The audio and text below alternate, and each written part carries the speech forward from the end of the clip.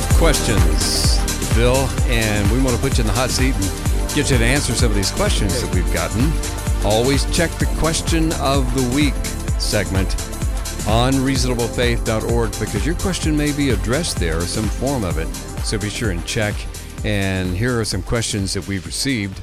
Dear Dr. Craig, in the book How to Prove There Is a God, Dr. Mortimer Adler makes an interesting comment that relates to the second premise of the Kalam cosmological argument. He says, quote, if you choose that the world began, you've already assumed the existence of God.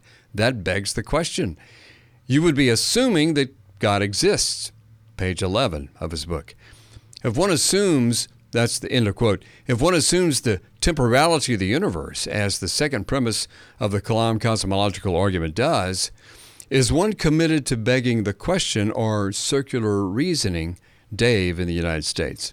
Well, no, Dave, I don't think so at all. There's nothing about the premise that the universe began to exist that presupposes the existence of God. On the contrary, it, I think, implies the existence of God when conjoined with the first premise that whatever begins to exist has a cause. But there are many people who believe that the universe began to exist who do not believe in God. I think they're mistaken, but it shows, I think, that the statement that the universe began to exist is itself religiously neutral and therefore non-question begging. Next question. Dear Dr. Craig, one Calvinist deterministic argument against Molinism is that counterfactuals are contingent upon God's creation. Thus, God's omniscience, which relies upon counterfactuals, is contingent on his creation. Therefore, a divine attribute, part of God's nature, is contingent on his creation. And therefore, we should reject counterfactuals and thus Molinism. Is there a response to this? Wilson from the United States.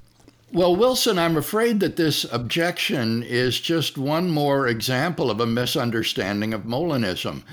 According to Molinism, counterfactuals of creaturely freedom, that is to say, statements like, if I were rich, I would buy a Mercedes. Counterfactuals of creaturely freedom are contingent. They are not true in every possible world, but they're not contingent upon God's creation. Quite the reverse.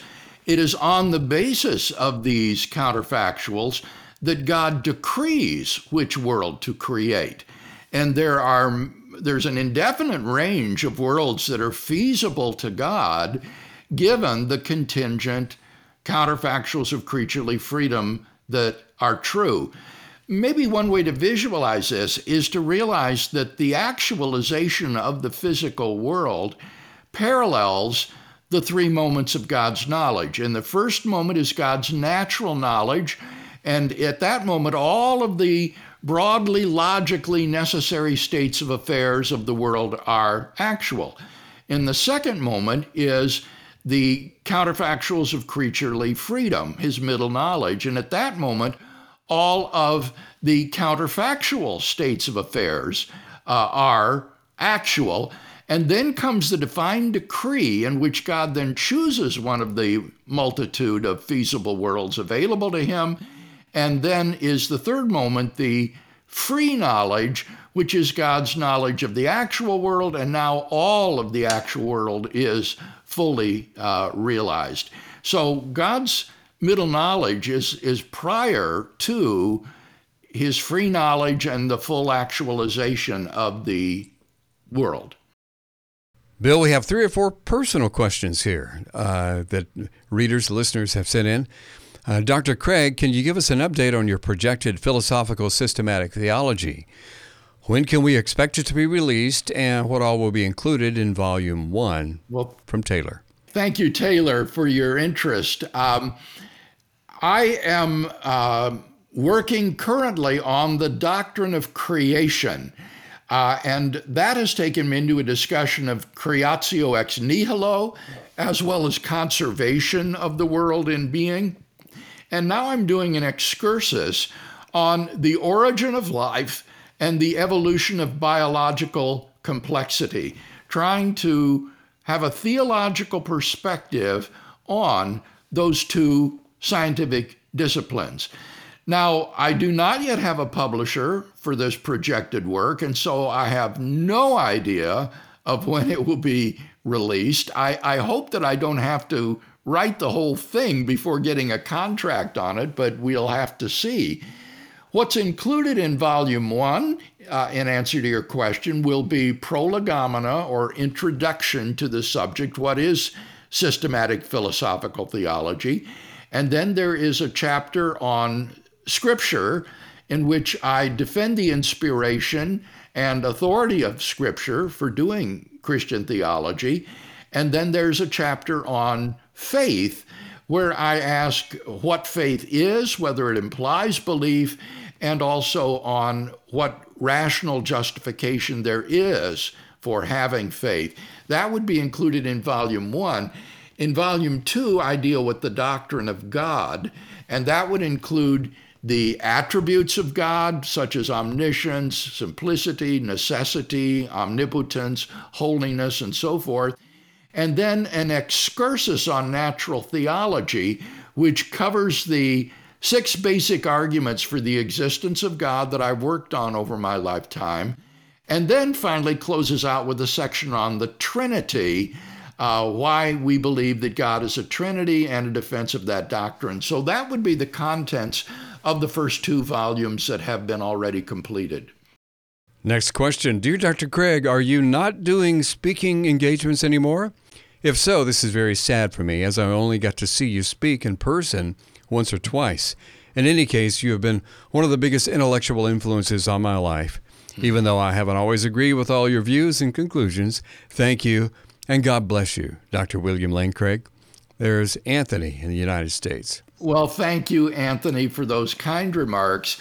I am continuing to speak, but simply not as frequently. I spoke in December at a tour of Ivy League universities, and I just got back from Houston, where I participated in a philosophical conference, also an apologetics conference in a church, and then taught for a week at Houston Christian University. The next engagement on my calendar is a wonderful opportunity at Lawrence Livermore Laboratories, where I have the opportunity to speak to the scientists and staff of this top-tier research institution on the existence of God. So I am continuing to travel and speak, but at a much reduced rate because of the need of devoting the lion's share of my time to writing this systematic philosophical theology. Next question. Dear Dr. Craig, you are very instrumental in my life with regards to my faith. I cannot describe your impact on my life in forming coherent and a reasonable Christian worldview. I really admire how you got your doctorate degrees in philosophy and theology in leading universities.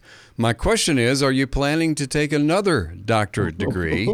What could be the area that you would study if that is the case from Rommel in the Philippines? How about it, Bill? Another doctorate? Yeah, no, Rommel, I am not. Although at one time in my life, I did toy with the idea of doing a 3rd degree in astrophysics, and that would be the field that I would pick if I were to do it. I am absolutely fascinated by astrophysics, and I find it to be one that is so closely integrated with theology, and particularly the doctrine of creation. One of us needs to get a degree in sociology, Bill. We get so many questions and so many articles in the podcast dealing with social issues. Yeah. But this next question, Dr. Craig, I'm a pastor of a church which is in need of establishing its statement of faith. While researching various faith statements, I came across the posted theological commitments of reasonable faith and found them precise and Christocentric. It seems to me that they neither say too much so as to needlessly estrange, nor do they say too little so as to be overly vague. My guess is that you, Dr. Craig, wrote these commitments yourself. Is this correct? From which particular historic Christian creeds or documents was the wording of these commitments drawn? Would you have any reservations about a church using these same commitments in its own statement of faith? Let's stop right there, Bill. There's about 4 questions. Okay, that question comes from Darren in Canada, and I want to say to Pastor Darren that these statements were not written by me. I no longer remember where we got them. I remember reading these faith commitments and thinking to myself, this would be perfect for reasonable faith because it is an expression of what C.S. Lewis called mere Christianity, those essential Christian truths that we all want to affirm, but without getting into too fine distinctions of Christian doctrine that might alienate people belonging to different denominations or confessions. And so I want to say, if you would like to use these statements of faith in your church, feel free to do so. They are not copyrighted by us. Let me just finish out his question. He said, from the bottom of my heart, Dr. Craig, thank you for your ministry and your ongoing example. Some years ago, your published doctoral thesis, Assessing the New Testament Evidence for the Historicity of the Resurrection of Jesus, got that right there. Hey! Was, I believe, the greatest factor in preserving me as a Christ follower in the midst of a critically oriented curriculum in my secular divinity degree. That book, along with your other work, has been a source of such joy and confidence to me as a Christian, father, and minister of Christ's gospel. Looking forward to your systematic philosophical theology. Again, thank you, Darren. How about that is so wonderful to hear. It just is so heartwarming, especially for a book that is one of the least known of the things that I published. I published this with Edwin Mellen Press in Canada, and it was so extraordinarily expensive that no one, except perhaps for a few university libraries, bought it, and so it's little read, even though it is my most important work on the historicity of Jesus' resurrection. What I do want to say is that I have now obtained permission from Edwin Mellen Press to have the book republished with Wipf and Stock in the United States, which specializes in doing reprint editions of books at an affordable price. So I am thrilled to say that the book, Assessing the New Testament Evidence for the Historicity of the Resurrection of Jesus, will be available within this next year in an affordable edition from Wipf and Stock. Great. Next question. Dear Dr. Craig, I have a question regarding human nature and evil. Are humans inherently evil, or do we just have evil tendencies? Is committing sin an evil act, or is it just breaking God's law? The reason I ask is that my son said that all humans are evil. I don't necessarily disagree with him, but I don't see anywhere that it states that all humans are evil in the Bible. That's from Ryan. Mm-hmm. Well, we as human beings are not inherently evil. Otherwise, Adam and Eve would have been evil prior to the fall. And since Jesus was a human being, that would imply that Jesus was evil. So fallen human beings have sinned. That's true. And so Paul will say all have sinned and fall short of the glory of God. And so all of us are infected with evil in virtue of our sin, and so find ourselves condemned before a just and holy God. But that doesn't mean that human beings are inherently evil. That would be incorrect.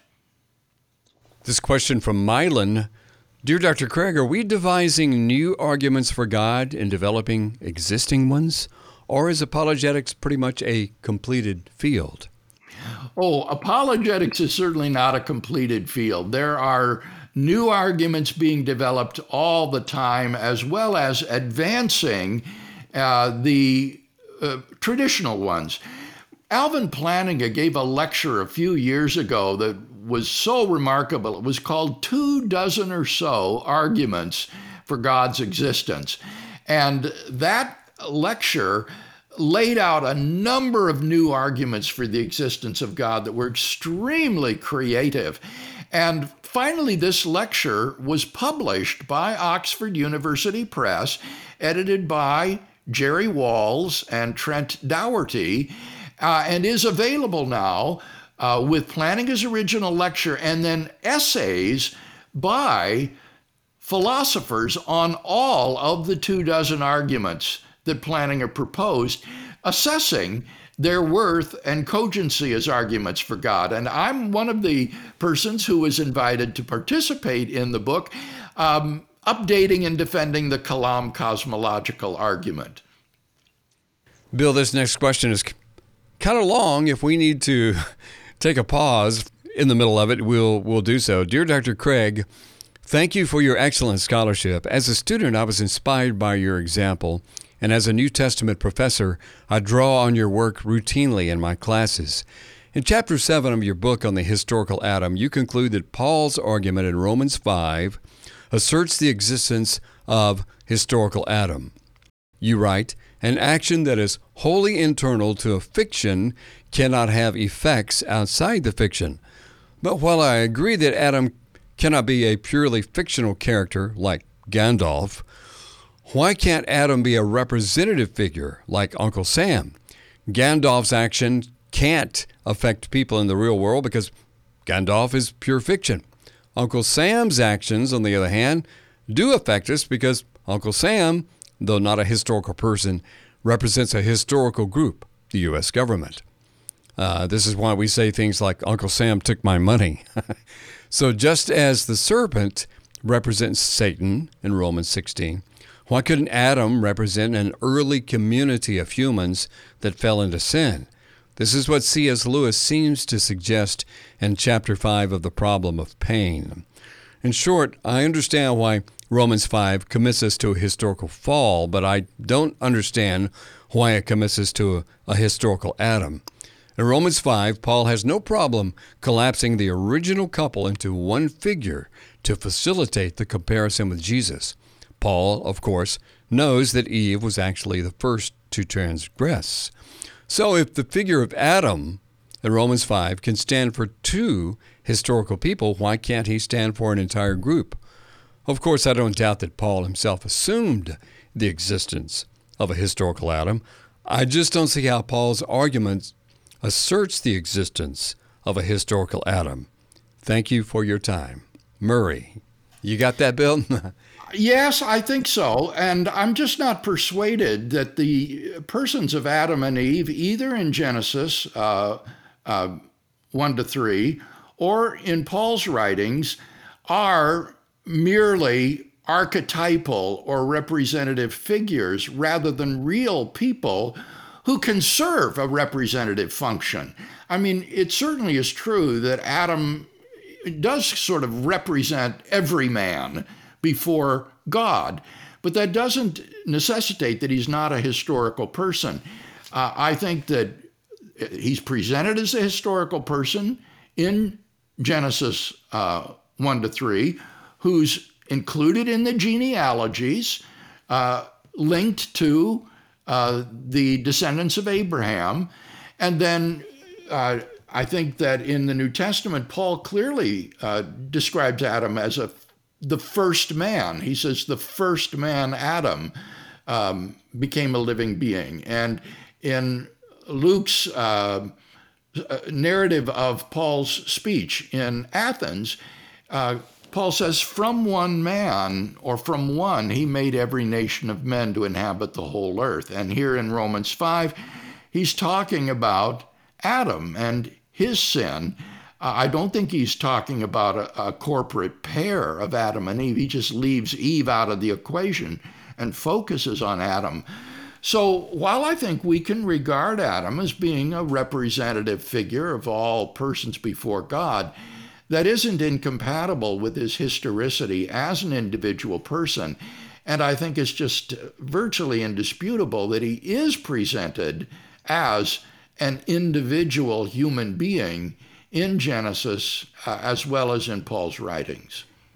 This question says, hello, Dr. Craig. I had a question based off an objection posed by an atheist friend of mine regarding the fine-tuning of the universe argument for God. The second premise of the argument rules out chance because the chances are far too small to be reasonably faced. He then objects, how do we know the existence of God is any more probable than these constants lining up the way they do by mere chance? It seems like we can't assign a numerical probability to God's existence like we do with the constants. So on what standard can I say that the existence of God is more plausible than the fine-tuned constants lining up by mere chance? From Samuel. Samuel, I think that you've misunderstood the argument. The argument isn't comparing the probability of God's existence to the probability of the constants and quantities falling into the life-permitting range by chance. Rather, what it compares is the probability of fine-tuning on naturalism compared to the probability of fine-tuning on God. The probability of the fine-tuning on naturalism is infinitesimal because there just isn't any reason that these constants and quantities would assume the values they do. But the probability of the fine-tuning given God is not astronomically low because God is an intelligent agent who could choose to create a fine-tuned universe. Now, he wouldn't have to, so we might say, well, the probability is not high that the universe would be fine-tuned given God's existence, but I think we'd say it's certainly not low. So the question is, what is the probability of fine-tuning on naturalism? What is the probability of fine-tuning on God's existence? And I think it's clearly much, much higher on God's existence. Now, if you do want to talk about the probability of God's existence versus the probability of naturalism, then that's a different conversation. I want to talk about that too. And then you adduce all of the other evidence, like the argument from contingency, the argument from the beginning of the universe, the moral argument, the argument from the applicability of mathematics, to show that the probability of God is much higher than the probability of naturalism. Got a question from Brazil.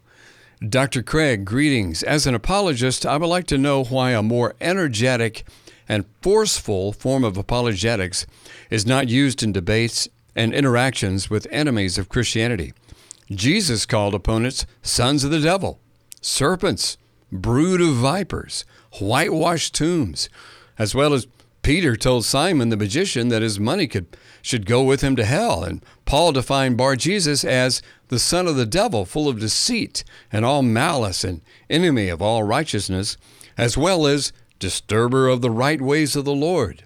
In addition to the second epistle of Peter and the letter of Jude and various other passages that refer to heretics and opponents of the absolute truth written that reveals the absolute truth incarnate with the worst adjectives in order to reveal who they really are. So why don't we use this more forceful and offensive way with enemies of the cross, such as atheists and adherents of other religions who mock and denigrate biblical Christianity, which is the only true religion? Interesting question. That's from Eduardo in Brazil. Bill? The answer, Eduardo, is because we are trying to win people to the gospel. And if you take the strategy that you've described, you will alienate virtually everyone from coming to Christ. You will be so repulsive, so hateful in your speech and rhetoric that people won't even listen to the message that you want to convey. So keep in mind, in these debates, the target of these debates is not the opponent. It's not to correct him or even to persuade him. The target is the audience. It's all of those university students who are seeking and have come to this event looking for truth and asking if God exists or has revealed himself in Christ. And in these kind of forums, we want to present the loving character of Christ to them and leave the sarcasm and the denigration and the insults to the secular opponent of Christianity. And I know from vast experience that if you will do that, if you turn the other cheek, that it will be the secular opponent who will alienate the audience and who will be unappealing and unattractive. And it will be the Christian side of the argument that people will be inclined to listen to. So it's really important in doing evangelism and persuasion that we represent the love and the character of Christ to those that we're trying to win. Yeah, absolutely. Bill, I've been thinking about this question because I find it interesting. For one thing, Jesus was in a position to call judgment. We're not. I mean, he could make that call and he could make that judgment. And as far as Paul in the second epistle of Peter and Jude, there is an imprecatory literary genre in Hebrew writings that they could be kind of reflecting there, just being, imprecatory. But I agree with you. Why go and blast and be deliberately offensive just because you think there's a model of that in the New Testament? I know so many cases where Christian apologists have adopted this kind of denunciatory and insulting and sarcastic rhetoric and the terrible effects that it has. And what does 1 Peter 3:15 tell us? It says, always be ready to give a defense to those who ask you a reason for the hope that is in you, but do it with gentleness and reverence. I think we have two more questions, Bill. Dear Dr. Craig, did Jesus go through the horrible and humiliating experience of the crucifixion out of love for mankind or to do the will of God? When Jesus prayed for God to let this cup pass from him, from your opinion and perspective, would Jesus have chosen to escape this horrible experience if God had said, it's your choice, my son? From Joanna.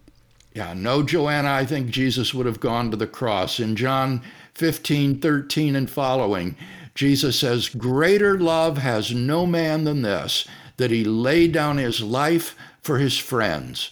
No longer do I call you servants, but I have called you friends. So Jesus voluntarily laid down his life for us, his friends, and no greater love can someone have than to sacrifice his own life for another person. So this was not done simply out of a sense of obligation or duty. This was done voluntarily from love. One more question today, Bill. It says, Dear Dr. Craig, I recently came across your website and your writings, so it seems I'm late to the party. From a busy academic, your willingness to accept weekly questions is remarkable. Thank you for considering the following request for your thoughts. My Reformed Presbyterian parents raised me with a clear sense that I should assume responsibility for my own actions, clean up my own messes, take my licks when they're deserved. I have tried to live my life that way. How do I reconcile this with Christ's gift, his assumption of the suffering or punishment I should bear for my own misconduct? Shouldn't I be the one to pay the price for my own sin? Is it even moral for me to accept such a sublime gift? From Carl. I appreciate Carl's understanding of what an enormous gift redemption and forgiveness is. It is undeserved. He's absolutely correct about that.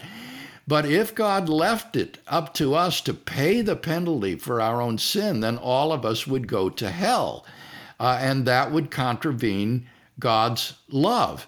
And so God is not simply a God of justice. He's also a God of love. And while his justice demands punishment for sin, rightly deserved, his love demands pardon and forgiveness. And how does he reconcile these two essential aspects of his moral character? Well, I think they meet at the cross. At the cross, we see God's justice as his just judgment is poured out upon sin. Substitutionally, Christ takes it for us. But we also see the love of God in that Christ voluntarily does this on our behalf so that we can be forgiven and reconciled to God. So I think that the reconciliation of God's love and justice comes at the cross, and our proper response is to gratefully receive his grace and forgiveness.